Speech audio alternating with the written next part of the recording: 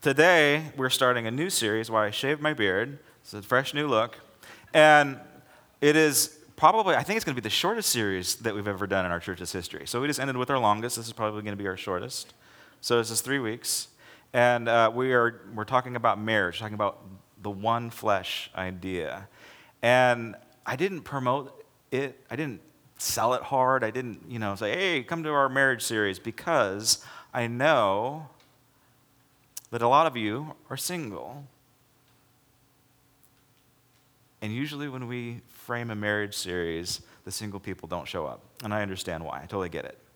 But I want you to engage, because this message, it applies to everybody across the board, and these principles will definitely apply.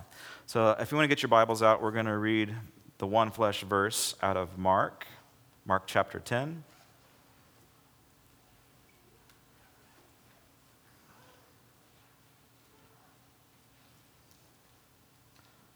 Verse 1. Again, crowds of people came to him, Jesus, as was his custom, and he taught them.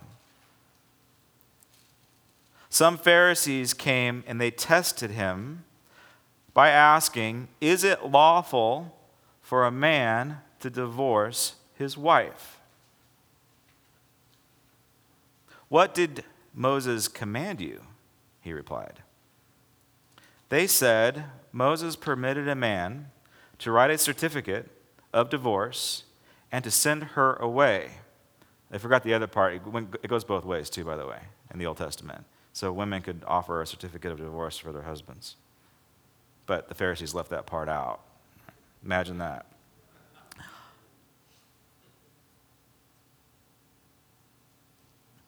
Okay, red letters here. This is important. It was because your hearts, you see how Jesus kind of slipped that one in? Not their hearts, but your hearts.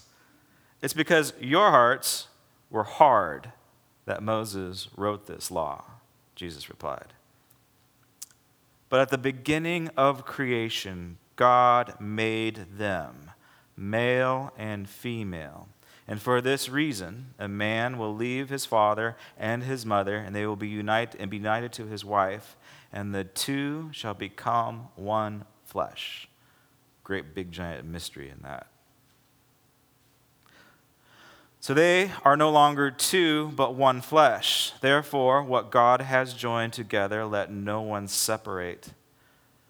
And when they are all in the house again, the disciples asked Jesus about this. And he answered, anyone who divorces his wife and marries another woman commits adultery against her. And if she divorces her husband and marries another man, she commits adultery against him. This is pretty heavy stuff. This is the red letter stuff. This is what Jesus is talking about. And honestly, I did not want to do this series. Like, we were supposed to actually do this, I think it was 3 months ago. I'm like, yeah, I'm not going to do it. So I'm going to push it. I don't want to do this. I don't want to talk about this. Because it's difficult and it's painful. And I know that most of us have experienced divorce in our families at some level, or our friends, so we know about it. And here's the thing, this is family chat time. Here's the thing that's alarming to me. And it's not just our church. This is what's alarming to me. In the past 6 months, I have ministered to people in this church whose marriages are Christian marriages, are in full-blown crisis on the verge of divorce. 11 couples in this church. Those are the ones that I know about. What do you think? Do you think we should pay attention to this? And it's not our church. If you're new, you're like, oh my gosh, these people are jacked up. We're all messed up. And it is, not only is it alarming, it is an affront, it is an attack against the church, the body of Christ. The enemy of God, his number one strategy is to destroy the family.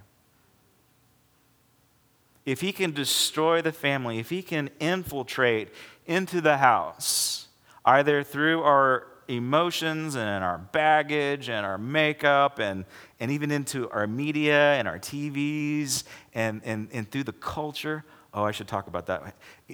If he does these things, he wins this battle of the church. So it's not fought as we would think that it would be fought. The enemy of God is very subversive. All right, I got a rabbit trail real quick because I forgot to talk about something. I was unplugged all day yesterday. So I had no media, no TV, no nothing yesterday, not because I'm super holy or anything, just because I was busy. And so I didn't know what was going on in our nation. So obviously I woke up to a big mess this morning. I need to lean into it. Hopefully you know where we stand on these issues as a church. To quote Indiana Jones, I hate Nazis. So we'll just leave it at that. I don't think, my initial reaction, I don't think we're going to do a prayer vigil for this. I think we ought to ignore it. I'll lean into it. I'll let you know. If you want to, we'll pray about it tonight at 6 o'clock if you want to join us for our presence night. We'll be going over prophecy and the difference between biblical prophecy and prophetic ministry. We'll be talking about that tonight. And so we might be praying for the nation. We'll pray for the nation anyway, but I don't want to give the enemy of God more attention than he wants to get. That's what the enemy of God likes to do, is get attention. So anyway, sorry. Okay, so the enemy of God not only wants to infiltrate us on multiple different levels, his number one strategy is the family, and it is the marriage. Because the marriage, the one flesh concept, the bride and the groom coming together, is God's most pointed illustration for us and our relationship to him. Because the church is the bride of Christ. And so your very relationships personally is like a living illustration with how we connect with God. Does that make sense? Okay. Now, I want to encourage everybody that is married or is in relationships to take what I'm going to say at heart. Because, yeah, it's tough. Christian divorce is at the same rate as secular divorce. That is interesting to me. And I just told you our statistic within our own number.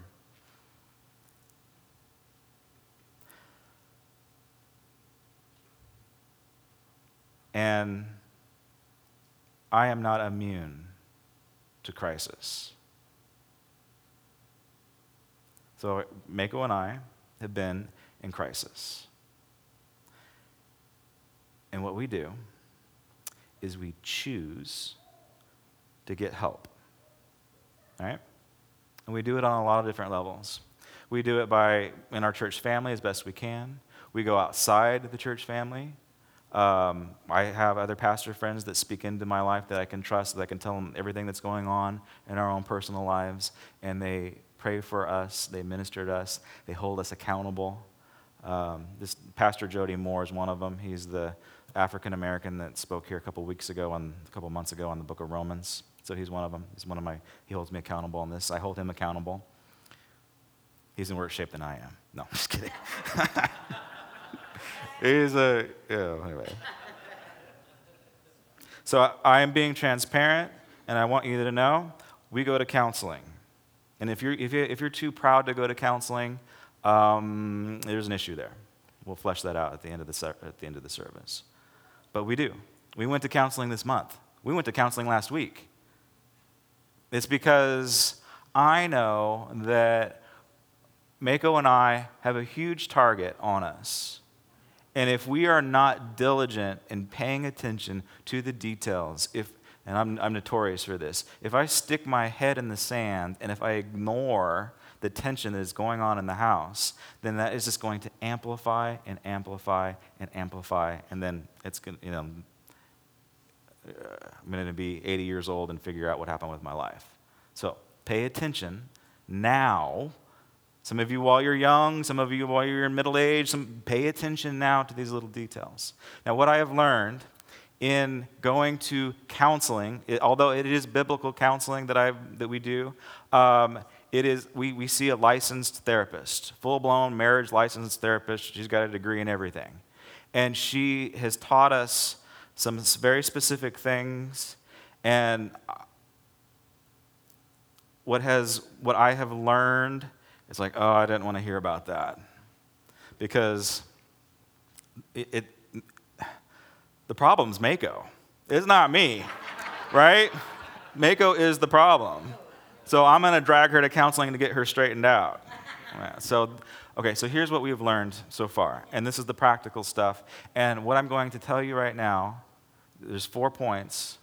What I'm going to tell you right now, it is not pop Christian counseling ideas that some pastor has come up with. This is clinical stuff that I have learned, and it is biblical, but a secular psychologist has been working on this for years. So if you are a right-brained person who says, just show me the facts, right? How many people are like that? Just show me the facts. I just need to know the numbers. I need to know the data. Don't give me the touchy-feely stuff, right? Okay, here are the facts. The individual that did, he's done a lifelong study, over 40 years of pooling data on marriages, ones that are successful and those that fail. And over the years, they have been able to determine, his name is John Gottman. I want to encourage you to look him up, Google him, whatever you want to do. But John Gottman, he spent over 40 years just collecting data on successful marriages and marriages that fail. And through his research, this is not Christian counseling stuff. This is science. Through their research, they can predict divorce with 90% accuracy. And there's 4 indications that will lead to divorce. And even in that 90% accuracy, they can actually predict with 85% accuracy when they will divorce. And they will divorce with either in 5 years, if they are emotionally distant and have problems, they'll actually drag it out to 16 years. And the data is rock solid. So what are they? Now, ironically, John Gottman calls these 4 things that will destroy your marriage, regardless if you are a Christian or a secular person. These 4 things, ironically, he calls them the 4 horsemen of the apocalypse. And if you were here last week, you learned about the 4 horsemen of the apocalypse: plague, disease, war, famine. Well, here are the 4 horsemen of the apocalypse of your relationship if you do not pay attention to them. See, when John sees these scrolls and he cracks them open one by one, the first 4 are the 4 horsemen of the apocalypse, right? And they usher in all of this destruction. Well, these bowls begin to pour out because of these 4 horsemen. They lead the way for destruction. Now, these 4 psychological principles will lead the way to the destruction of your marriage if you do not pay attention to them. And they are not the things that you would think. Normally, we would think that the things that will lead to a failure in marriage are finances, right? Or infidelity or lust. That's not true either. Or, this is a good one that we hear a lot about, unfulfilled expectations, right? That's why the marriage isn't working out, because I have unfulfilled expectations. I told Mako that after we got married, I was going to grow another foot. That didn't happen, see? So her expectation of the tall, dark, handsome guy didn't come to fruition. And all right, so here they are. Again, they're not the things that we would normally think would destroy a marriage. Did you know that you can actually survive infidelity? I don't suggest it. Don't try it out. Yeah, it's actually, you can actually legally, biblically say, you had an affair, I'm leaving. And biblically, you're okay. I believe that also applies to abuse. I believe that abuse, physical abuse, maybe possibly emotional abuse, is the same as adultery. All right. Might be controversial. Here they are. Number 1, write this down. Here's your notes. For those of you who like to take notes, here's your 4-point sermon. Number 1 is criticism. Not infidelity, just criticism. And okay, so this is science we're talking about, right? This is data, hardcore data. But I'm a charismatic, and I can't help myself. We're going to push these 4 things into the spiritual realm because that's where they came from. They are principalities. They are strongholds. Oh man, we've got new people here. Here we go. They have an evil spirit attached to them. There is a hierarchy. There is one big, bad, giant demon that oversees all of the critical spirits. To make matters worse, since we do live in a spiritual realm, you have assigned to you an evil spirit that wants to destroy your marriage. I don't know how strong they are, but that's the truth. Sorry, new people. Remember, we'll talk about that. We'll talk about spiritual warfare later. But here's the good news. You also have angels assigned to you to fight for you. So let's make sure that we don't offend those angel spirits. Okay, so there's a critical. So Gottman calls it criticism versus conflict. It is actually healthy for you to have some level of conflict in your marriage. What they do say is 68% of arguments and disagreements in marriages never get fulfilled. And successful marriages, healthy marriages, they learn how to accept it. So you can have disagreements in your home. You don't like the way that, I don't know, you take out the trash or something. And you can say, I don't like the way you take out the trash. And it is, we don't agree on this, and it should be okay. But criticism says, I don't like the way you take out the trash because you're a moron. Right? So the main idea on the critical spirit is that confrontation, disagreements results in addressing the behavior. The critical spirit goes after the individual. Do you see the difference?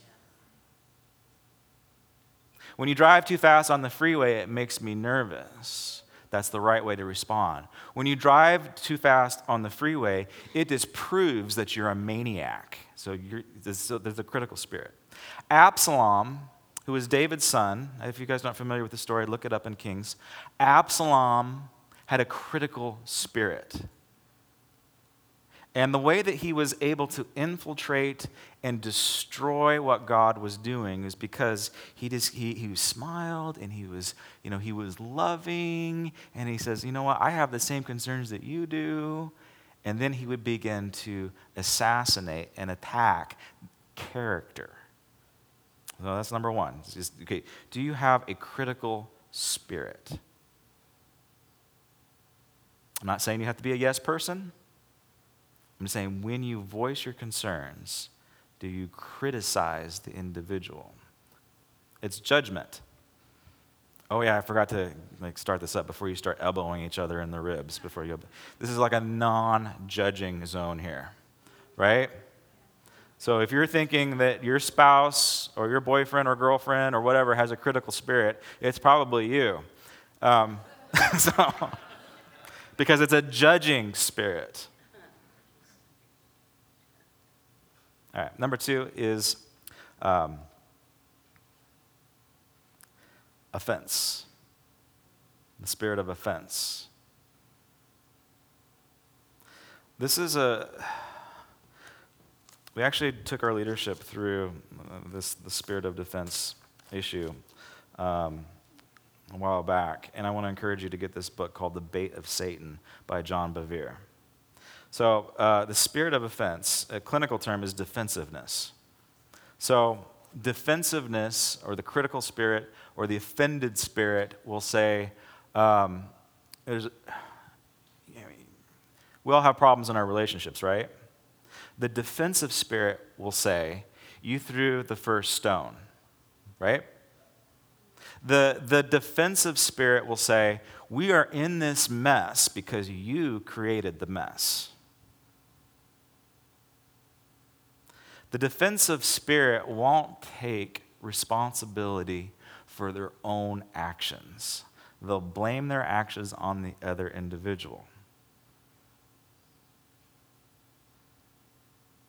The defensive spirit not only judges, but the defensive spirit points the finger.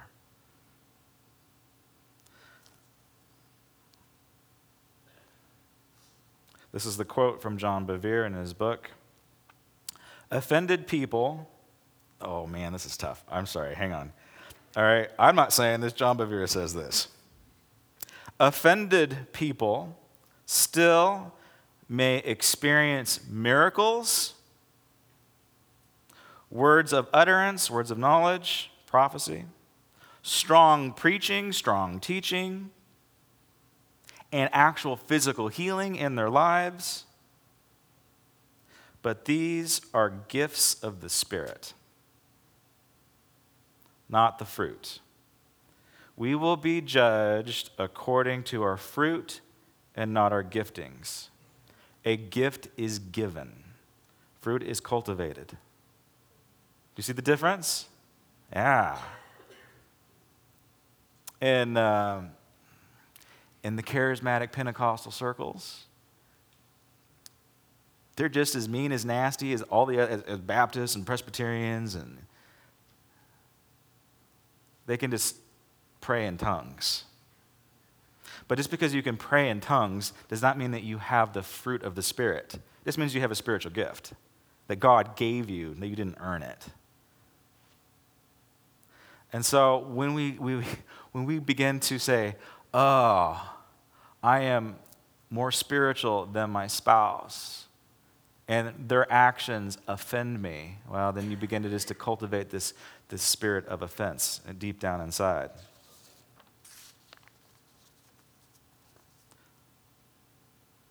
Let's see, here we go.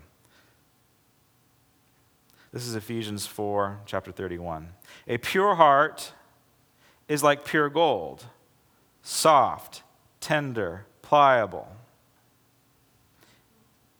Hebrews 3:13 states that the hearts are hardened through deceitfulness of sin. All right? If we do not deal with an offense, it will produce more fruit of sin, such as bitterness, anger, and resentment. This added substance hardens our hearts just as alloys harden gold. This reduces or removes tenderness, creating a loss of sensitivity.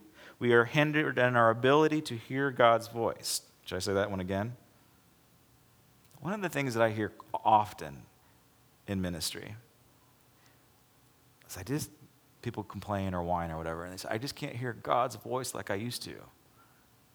I used to be so in tune spiritually, where I could hear God, and I could see God, and I could sense God, but now I'm just not doing it so much anymore. Well, here's the reason why. It's because over the years, because of the offended spirit, bitterness and anger and resentment has seeped in, and that begins to give us a calloused heart. What did Jesus say about Moses when they asked him about divorce? Okay, hang on. Jesus said, it was because of your hardness of heart that Moses gave you this law. All right, what does that mean? That means the law was not God's plan A. God's plan A was an intimate relationship with him. But because the hardness of heart creeped in, God had to initiate covenant relationship, which is not superior, it is inferior to a loving relationship with the Heavenly Father. Does that make sense? And I think a lot of us, we settle for a covenantal relationship with God when he desperately desires a softened heart relationship with him. Some of us just want to know what the rules are. We follow the rules. We have the Bible to tell us what to do to live a good life. We want a covenantal contract life. How many people want a covenantal contract marriage? Right? Did you get a prenup? This is what the legal document says about our marriage, right? But how many people say, I don't need a piece of paper to tell me that I love my spouse? And that's what God is saying to us. You do not need a covenant to go into intimate relationship with me. That's plan B. Covenant relationships, plan B. Intimate relationship with me is plan A. All right. Moving on. The next one is tough. Contempt. Contempt. This is probably one of the worst two. Contempt. Contempt is composed of a set of behaviors that communicate disgust. It includes, but it is not limited to, sneering, sarcasm, name-calling, eye-rolling, mocking, hostile humor, and condescending attitudes. It is primarily transmitted through nonverbal behavior, and it does not move towards reconciliation. And inevitably increases conflict. It is always disrespectful. Research shows that couples that display contempt for one another are more likely to face illness and disease than couples that don't hold contempt towards one another. Isn't this hard? This is pretty interesting, isn't it?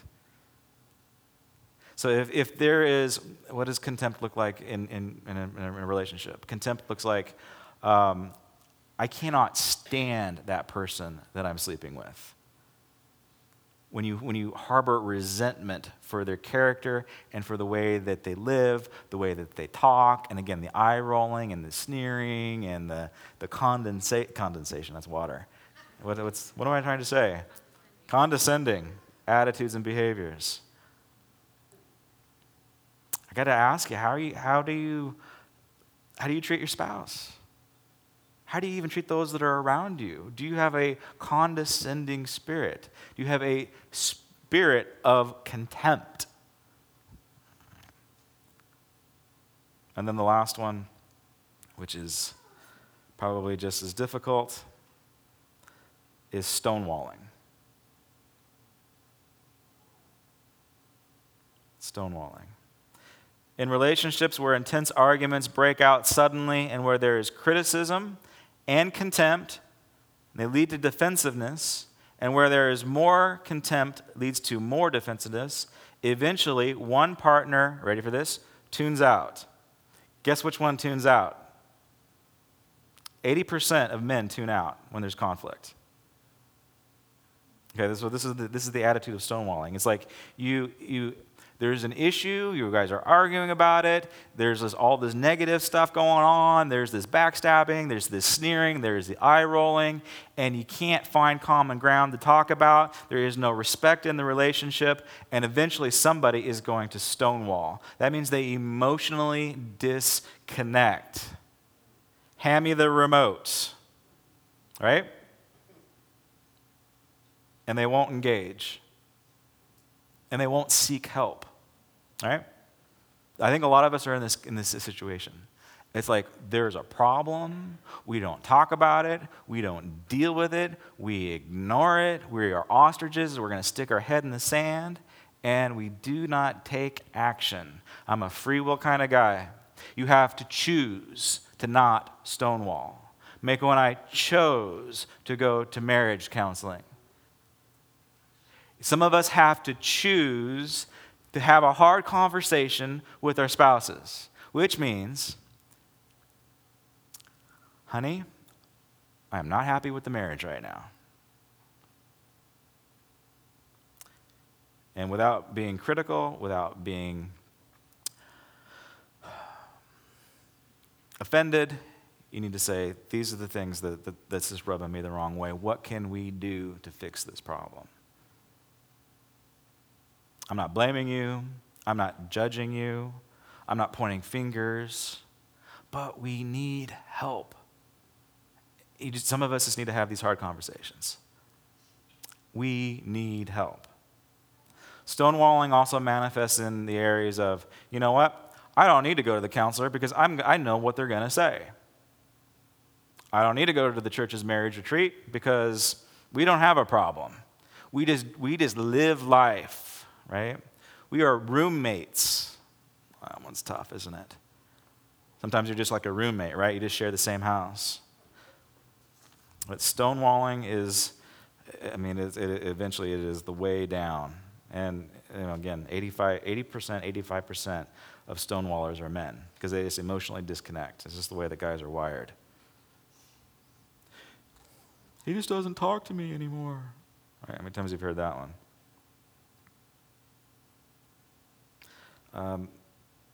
This is out of the Amplified. This is Thessalonians, I believe. In their spiritual apathy, they have become callous and past feeling and recklessness and have abandoned themselves as prey to unbridled sensuality, eager and greedy to indulge in the form of impurity. All right, so what he's saying is, in their spiritual apathy, so the stonewalling thing, the thing I just don't care, I'm going to emotionally disconnect. Like, this is the spirit of apathy. Have you ever just kind of lost that loving feeling, right?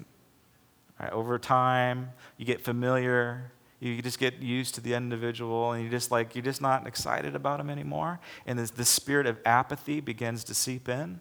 You begin just to stonewall everything that comes around. Yeah, honey, I don't care. Whatever. You just make the decision.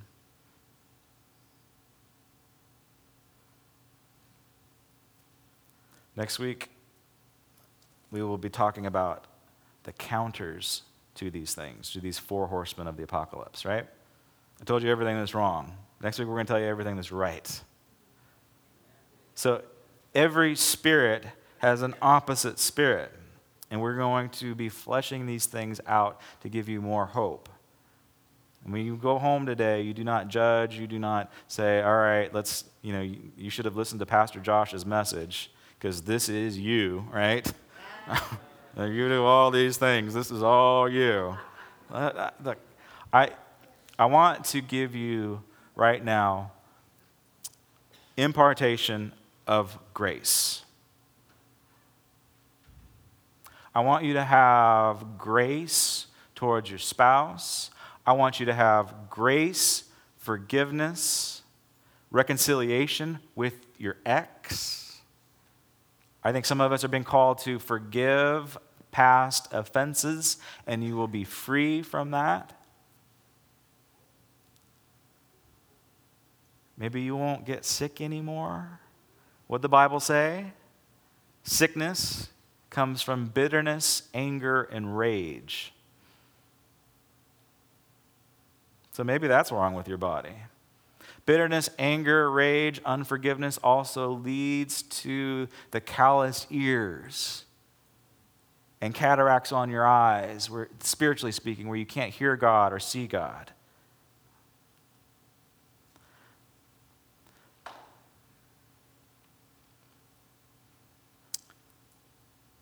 We are the bride of Christ. I'm going to get the band coming to the front.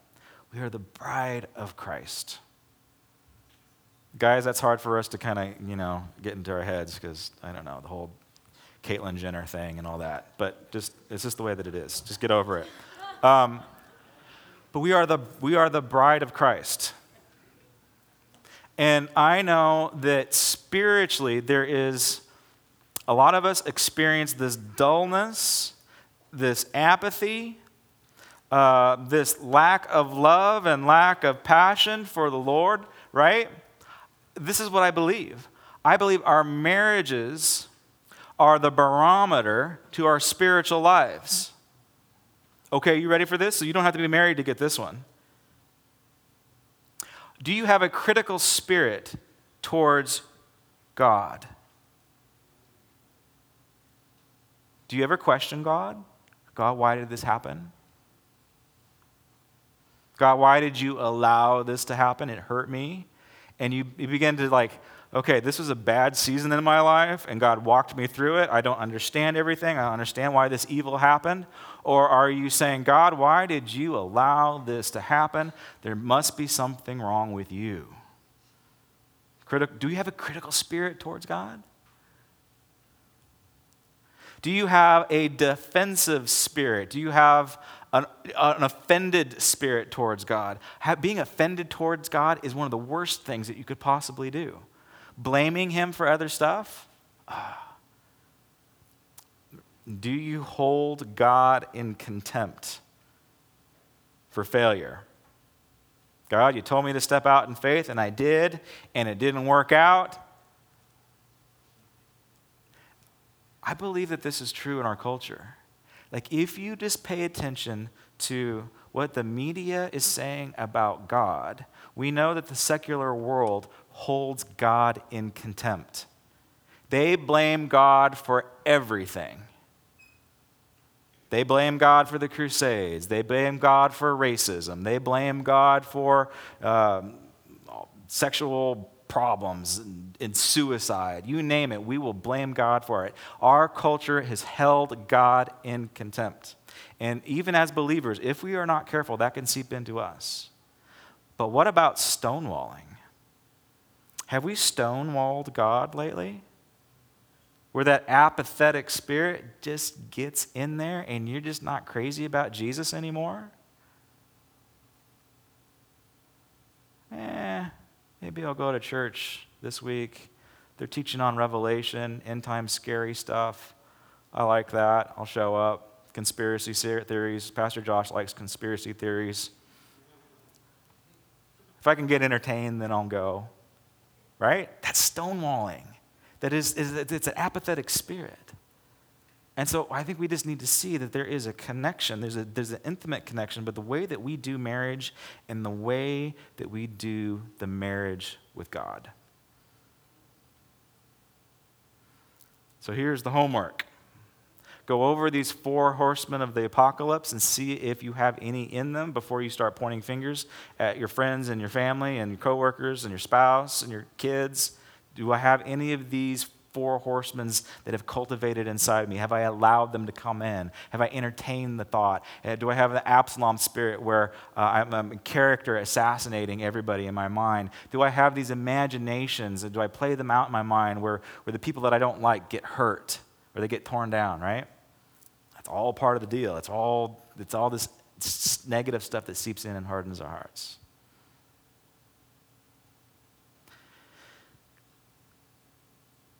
We know with scientific fact what destroys marriages, but Jesus saves them. We're going to push this thing into the spiritual realm. We are going to hold every thought captive. We are going to make them obedient to Christ, and we're going to destroy the strongholds and the evil principalities that are behind these 4 things. I want to encourage you to come alongside of us and alongside of me as I continue to make my marriage stronger and healthier. I want to encourage you to do the same. Aaron and Kathy Gilkey head up our marriage ministry. When does your class start, Kathy? September 6th? Okay, September 6th. Don't stonewall that one, right? Let's not make excuses for it. I know you don't have time. You got time to binge watch Game of Thrones, but you don't have time to go to a marriage conference or class or counseling. Don't make excuses, don't stonewall. If I could get you to stand, let's pray. Dear Jesus, we desperately need you in our families, in our relationships, in our marriages. I pray right now that you will strengthen us with the fresh breath of your Spirit. I pray that you will breathe life into us. I pray that we will have the ability to empathize with those that have hurt and wounded us. I pray that when difficulties arise, that we will lean into the situation and address it head on. I pray that you just begin to soften our hearts and make them palatable, that you can massage us and get us into a healthy relationship, not only with others, but with you.